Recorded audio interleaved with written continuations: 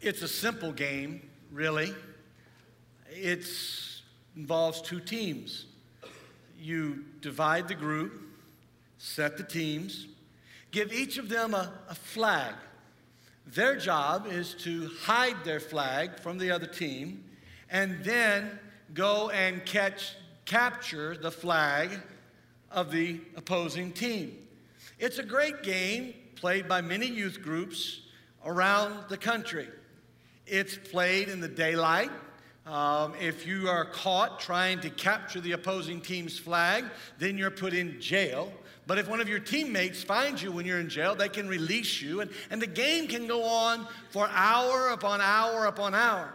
This is what I was counting on when, as a young youth pastor nearing his first wedding anniversary, I decided to allow my youth group to play Capture the Flag in the midst of the Turkey Run State Park. It sounded like a great idea, except for one really novel thing that, being as creative as I am, I decided we should add to it. And that is, we should play it at midnight, in the dark. Oh, and to make matters even better, I would give each team one, not two, not three, not five, one flashlight, so that each team had one flashlight. I had this all worked out in my mind. This is going to be the perfect time for my wife and I to just sit and relax away from those kids. And so we turned them loose. And we went and we sat down on a bench because we'd been with these kids now for about 3 days and we were really tired of them. And so we were just like sitting there like, oh, this is good. Next week's our anniversary. We're going to get off this trip. And when suddenly I hear, there goes Johnny. And then a flashlight. And then yelling. And then the most horrible sound I've ever heard. Bam! Then I hear, Johnny's hurt. Okay, end of conversation with wife. Run over. Johnny, what's wrong? I look up. Johnny had hit a tree, full blast. Boom, back down. Now, we didn't know anything about concussion protocols. So I looked at Johnny and said, you okay? Yeah, man, I'm fine. Good, go play, all right? And as soon as Johnny gets up, I hear, Kimberly, bam! Kimberly found the swing set. He kind of flipped her around. She's laying on the ground. You okay? Yeah, I'm okay. Get up. Then I hear, there's Mickey. And they're all running after Mickey when suddenly I hear, oh! Blah. Yeah, Mickey found the 5-foot drop to the concrete road off of the thing. It's at that point when I go over and I say, Mickey, are you all right? He goes, yeah, I rolled out of the way when the car came by. I'm like, okay, we're done. This game is over. I go to the church bus, I hit the horn, I blow the whistle, everybody in, the game is over, bad idea. And they started coming out of their hiding places. And they are covered in scratches and bruises and blood. And they would hit the lights of the bus, and with each one, I'm thinking, I'm the worst youth pastor in the world. I'm the worst youth pastor in the world. And they came limping up, and one young man, David, who was a defensive tackle for Anderson High School, David was, he had like cuts here, here, and here.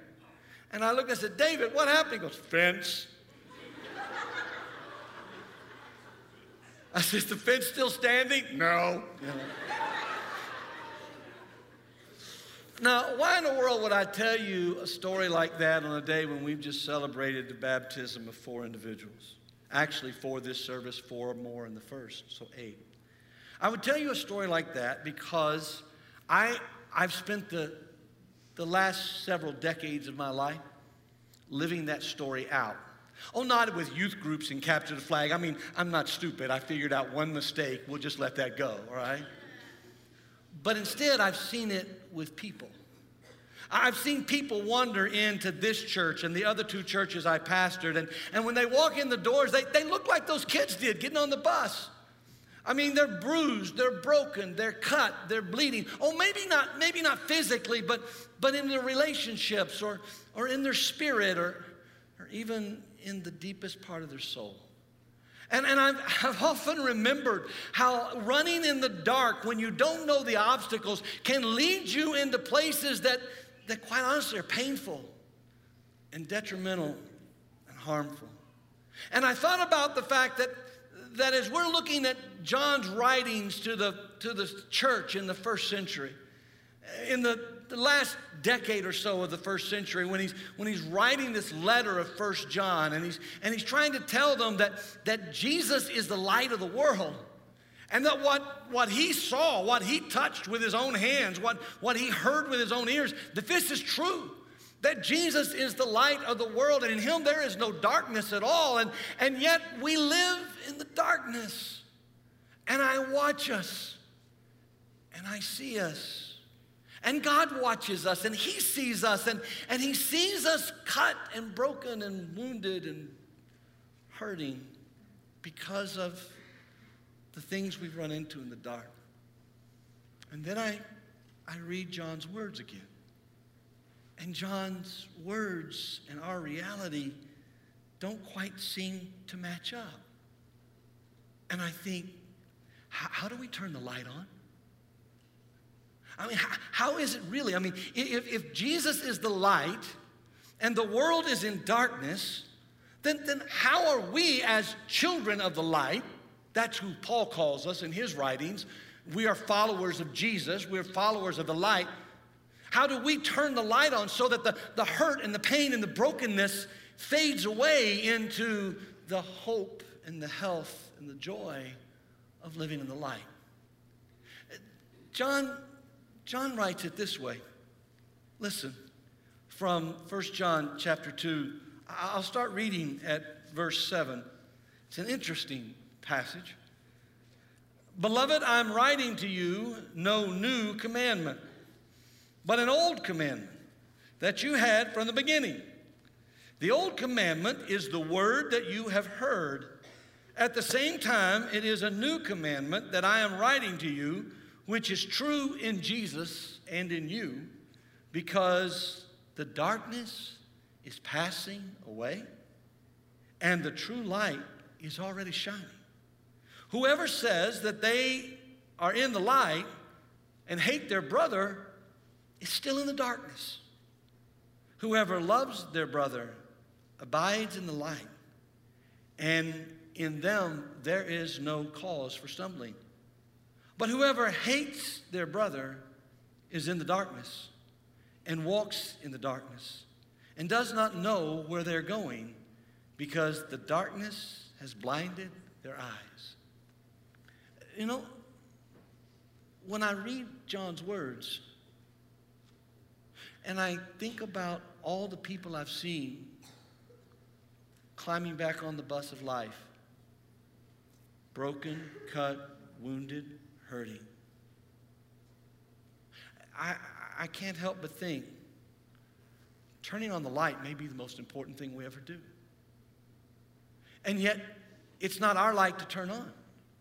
What John says is that the light is already shining, that Jesus is the light, but that somehow, even though he is the light, and even though the darkness is fading from a cosmic perspective, in our individual lives, there are people who are still living in the dark. How do we help them? How do we turn the light on for them? How do we understand what it takes for the darkness to fade and the light to grow? I think it has to do with that commandment he's talking about. You see, did you hear the words? He said, I'm not writing to you a new commandment. This is the same old commandment that you've ever known. Love the Lord your God with all your heart, mind, soul, and strength, and your neighbor as yourself.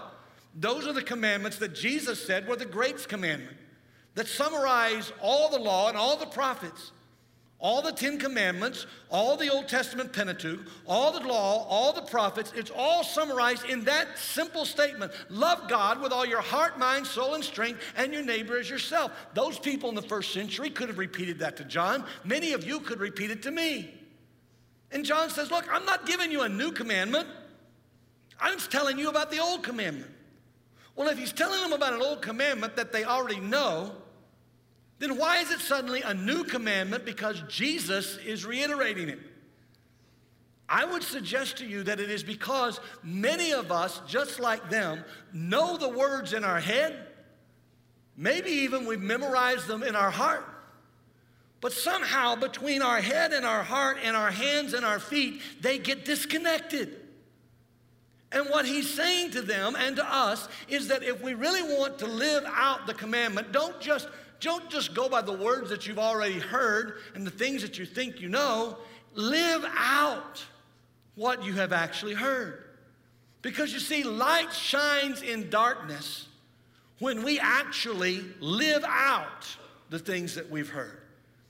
We actually speak to those who are broken. We actually reach out to those who are hurting. We actually bring the light of Christ into the darkness of our world when we understand that it's not enough to just know the Bible verses. It's not enough to just go to church. It is not enough to just be a good religious person. No, we are called to live out the love. We are called to be the light in the midst of the darkness. Jesus put it this way, be a candle on a hill. Don't hide your light under a bushel, but instead live out in your living the love that you know in your heart. Look at it again.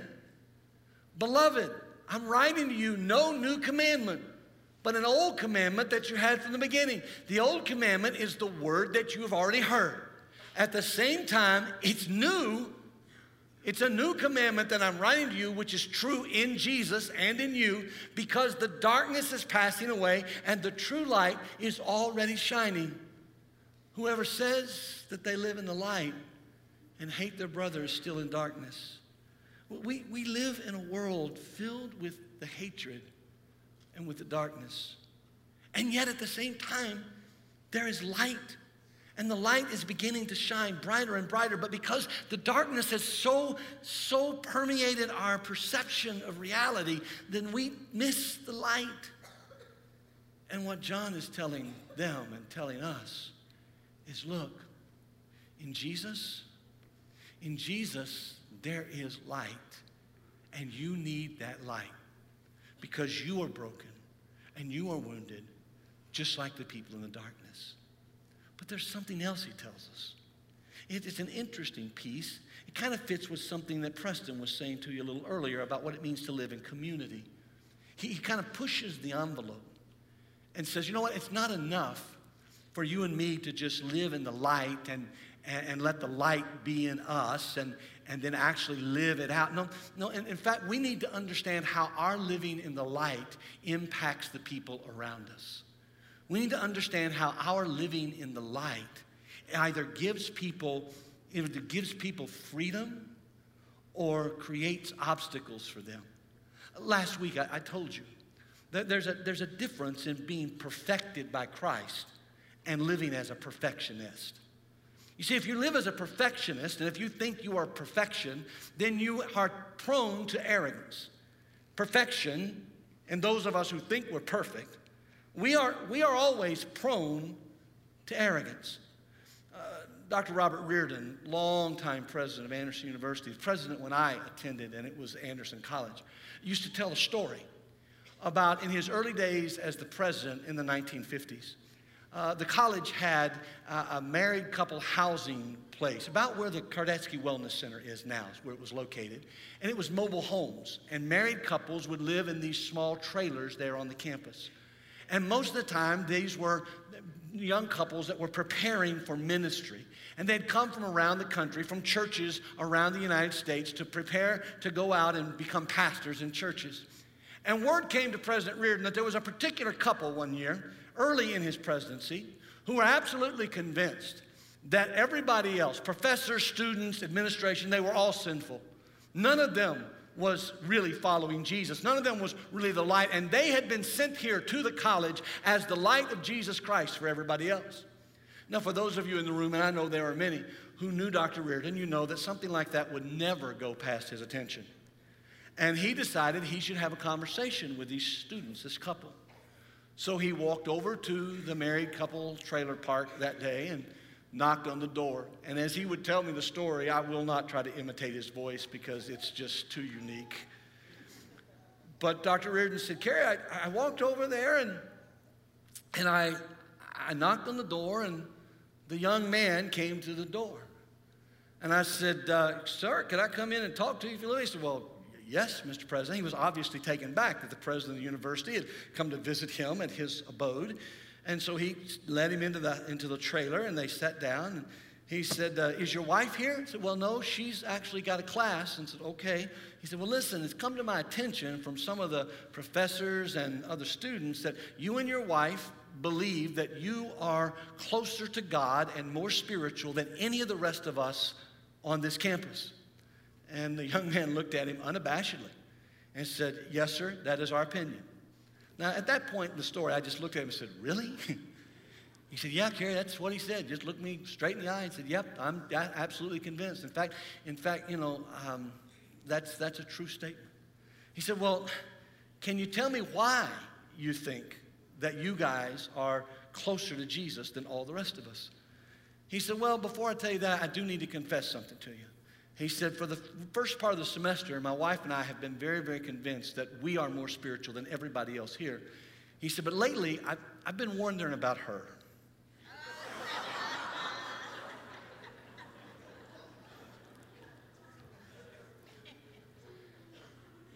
You see, perfectionism will always fall prey to arrogance. But the process of being perfected, what God does in us when we walk in the light, when we allow the old commandment that we know in our head, in our heart, when we know that, and it's more than just our knowledge, it is lived out in our actions, in our hands, in our feet, in the way we live our life, then suddenly it's not about us being perfect and falling prey to arrogance, it's about us being perfected, and that requires humility. See, perfection breeds arrogance, but being perfected breeds humility because you're constantly saying to God, look, God, I know you're light, and I want to stay connected to you. And what John is saying to the church in the first century, what John is saying to you and me, when he says, look, this is not a new commandment. You've known this commandment, but what I want you to do is I want you to live this commandment out.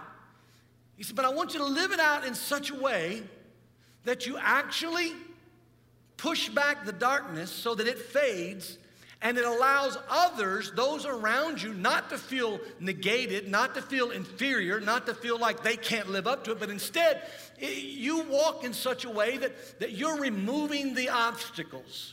You're helping them not to stumble. You see, light that shines in fading darkness shows other people the way to walk and doesn't cause them to stumble. Here's the way he says it. Whoever loves their brother abides in the light, and in them there is no cause for stumbling. But whoever hates their brother is in the darkness and walks in the darkness and does not know where they're going because the darkness has blinded their eyes. You see, the fact of the matter is, it's not enough for you and me just to live in the light. It's not enough for you and me to just live our life for us and our freedom and our opportunity. And I'm set free in Jesus, and so I can do this and I can do that. No, we're called to live our life connected to God and to turn the light on in the darkness in such a way that if I had been a smart youth pastor years ago, I wouldn't, first of all, have played that game in the dark. But if I had chosen to play it in the dark, before the darkness, I would have gone. And I would have marked where the tree was that Johnny ran into. And I would have made that out of bounds. I would have gone to the cliff that Mickey fell over. And I would have put a safety barrier up for that. I would have found where the playground equipment was, and I would have marked that off, and I would have said, these places are out of bounds. You don't go to these places. These places will cause you harm. These places will cause you to stumble. See, what John is telling the early church, what God's word is telling you and me, is that when we walk in the light instead of in the darkness, The way we walk in the light should be such a way of love, such a way of action love, that in that action love, we don't cause someone else to stumble because of our freedom.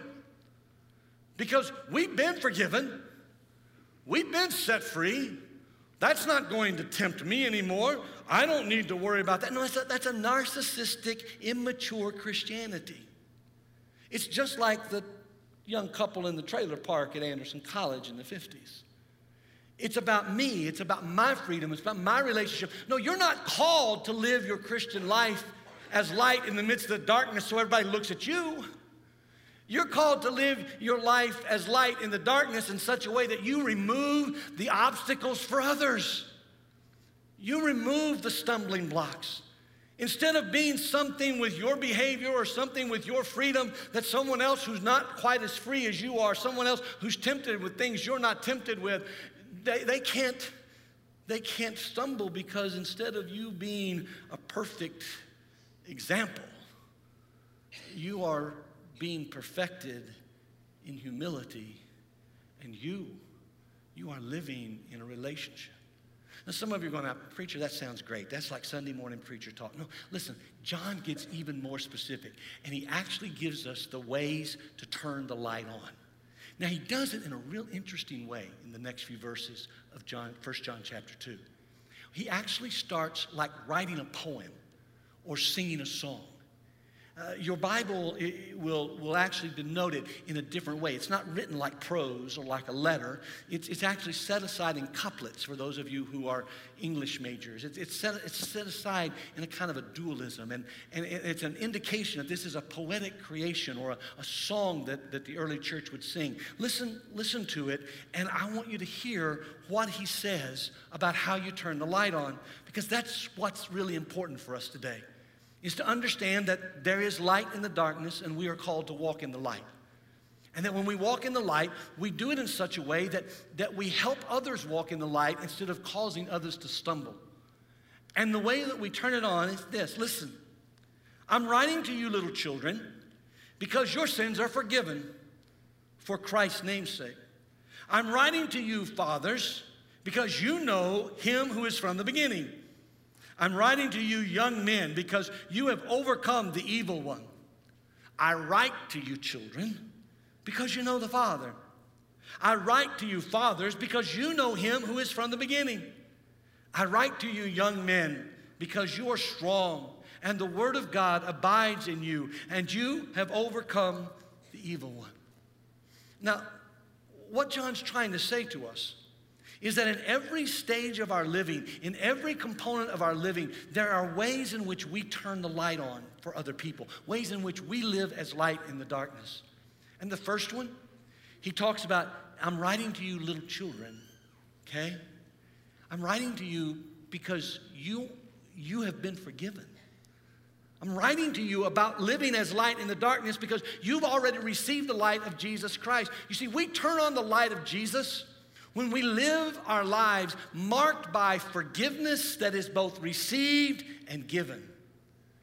You can't give forgiveness if you've not been forgiven. It's not humanly possible. I mean, you can say it, but you won't actually do it. Forgiveness means that person who has harmed you, you don't wait for them to say, oh, I'm so sorry, will you forgive me? No, you forgive them beforehand. Not because they deserve it, but because you have already been forgiven and you don't deserve it. You see, that's what he's talking about when he says, listen, young children, I'm writing to you because you've already found the forgiveness. Look at the way he puts it.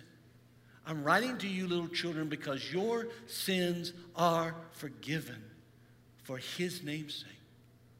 You want to turn the light on? Remember that you're forgiven and you didn't deserve it. Remember that you're being perfected and it's not because of your ability. Remember that you are the light in the midst of the darkness, not because you're so wonderful and such a gift to humanity, but because God himself is at work in you and he is alive in you. It's his light, not your light, that you're shining. Please, friend, don't ever try to shine your light. It's inefficient. It's not enough. It's like one of those silly glow sticks we get on the 4th of July. You can wave it for a long time, but eventually the light's going to fade away. But the light of Christ, The light of Christ will always burn bright.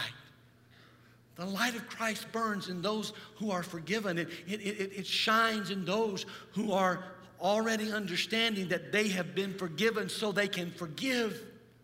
I know you've been wronged. I know you got on the bus filled with wounds and brokenness and scabs and pain and all of that. I know that. But here's what I want you to know. You're on the bus. You've been forgiven. And the way you turn the light on, the way the church can turn the light on for the world in the midst of the darkness is if we learn to forgive because we've been forgiven. Think about how different Congress would have been this week if somebody knew how to forgive. Think about how different your family reunion would be if somebody knew how to forgive.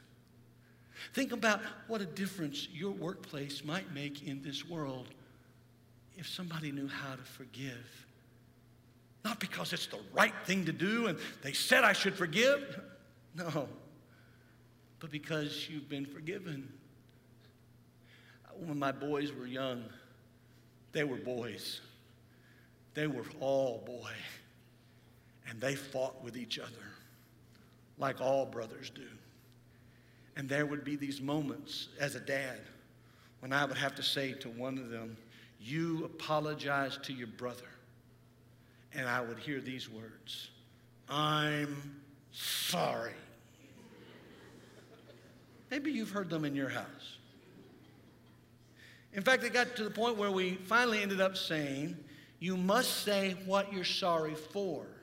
Then it became, I'm sorry I hit you. And then it was, you need to forgive your brother. And that response would be like, I forgive you. Can I tell you, I felt like an utter failure as a father when that happened? Because there was really no apology and there was really no forgiveness. There was just obedience to the man who's bigger than me. Unfortunately, I've seen that in some Christian people too. There's not a real sense of forgiveness because we've been forgiven. We're forgiven because the Bible says we have to. No. If we want the light to shine in the darkness, we understand just how much Jesus has forgiven us. So that the words that John wrote to the first century become the words that he writes to us. I'm writing to you, my little children, because your sins have been forgiven. I'm writing to you, children, because you know the Father. You know the Father because your sins have been forgiven. The first way we turn on the light is to give forgiveness and receive forgiveness. The second way we turn on the light is when our relationship with God through Jesus Christ is grounded and growing. Now, what do I mean by that? Grounded and growing. It's what he was talking about when he said to the fathers, those who've lived longer in life, I'm writing to you, fathers, because you know. Well, look, here's what he says. I'm writing to you, fathers, because you know him who is from the beginning. He actually just repeats it twice in this little song, in this poem. He says, I'm writing to you with life experience. And by the way, don't let the masculine nature of the text deter from the reality that it's a gender-inclusive statement. This is for all the fathers and mothers in the church. I'm writing to you because here's the deal. You know God. You understand. You've walked with him. You've been on the path. You've seen it. You understand the forgiveness. You understand the life. You understand the light. I'm writing to you so that you keep grounded and you keep growing. Your Christian faith should never, ever, ever end. I love my friend Ann Smith, who years ago looked at me and said, Kerry, I'm going to live until I die. I said, everybody does that, Ann. She said, no, they don't. Lots of people die before they die. I'm going to live until I die. John says, look, I'm writing to you who've been in the faith. I'm writing to you who've lived it a little longer. Listen, stay grounded and stay growing. Why? Because you're connected to Jesus. So whether you're 25 and you've been a Christian since you were 5, or whether you're 45 and you just found Jesus, or whether you're 95 and you're wondering, could there be forgiveness for me and all the stuff I've done in my life? The answer is yes. The light has shone in the darkness, and the world has changed. In church, we're here to turn on the light. But there's a third way you turn the light on. In addition to forgiving because you've been forgiven, in addition to staying grounded and growing, there's this other part. See, we turn on the light. This is a really fun part for me. By overcoming the evil one through the word of God that abides in us. Now, I want you to hear that for just a minute. I want you to hear what John is saying, and I want you to hear what he's not saying. You see, for John understands that Jesus is the Word. We know this because in the Gospel of John, he opens it by saying, in the beginning was the Word, and the Word was with God, and the Word was God. And everything that was created through him. He spoke the world into being. Jesus is the Word of God. The person of Jesus, he is the Word of God. But it's not just the person of Jesus. How does the person of Jesus speak to us 2,000 years later? He speaks to us through the work of the Holy Spirit at work in our lives. How does the Holy Spirit speak to us? He speaks to us through the Word of God that has been given to us. This isn't just a book about history. It isn't a book written merely by human hands. Yes, human hands were involved in it. Yes, the people who wrote it were not in some kind of coma and taken over. That's the Quran. That's the way the Quran is supposedly given to Muhammad. But that's not the way the Bible was given to us. The Bible was given to us through the Spirit of God at work in the lives of real people like you and me, the Word of God speaking the Word of God. And that's what I want you to understand. When John is saying, look, I want you to abide, to overcome the evil one by the Word of God that abides in you. He's saying it's not either or. It's not your mystical experience of God that abides in. No, it's your experience of Jesus, the Word of God, and that's revealed to you in this book. So it's important that you overcome the evil one. And by the way, yes, I do believe there is an evil one. I believe there's an enemy of your soul. I believe there's somebody who wants you to live in darkness your whole life. He would love nothing more than for you to fall off the cliff in the oncoming car. He would love nothing more for you than for you to run into the tree in the midst of the darkness. He would love nothing more than for you to wander your entire life wondering if anybody cares about you. He is after you. Yes, that sounds like a paranoid schizophrenic. I'm just telling you, it's reality. There is somebody who is detrimental to your soul. And the only way you overcome him is a relationship of grace and forgiveness and mercy that you don't deserve. And by being grounded in God through Jesus Christ and having this Word and Jesus abide in your heart. What does that mean, Pastor?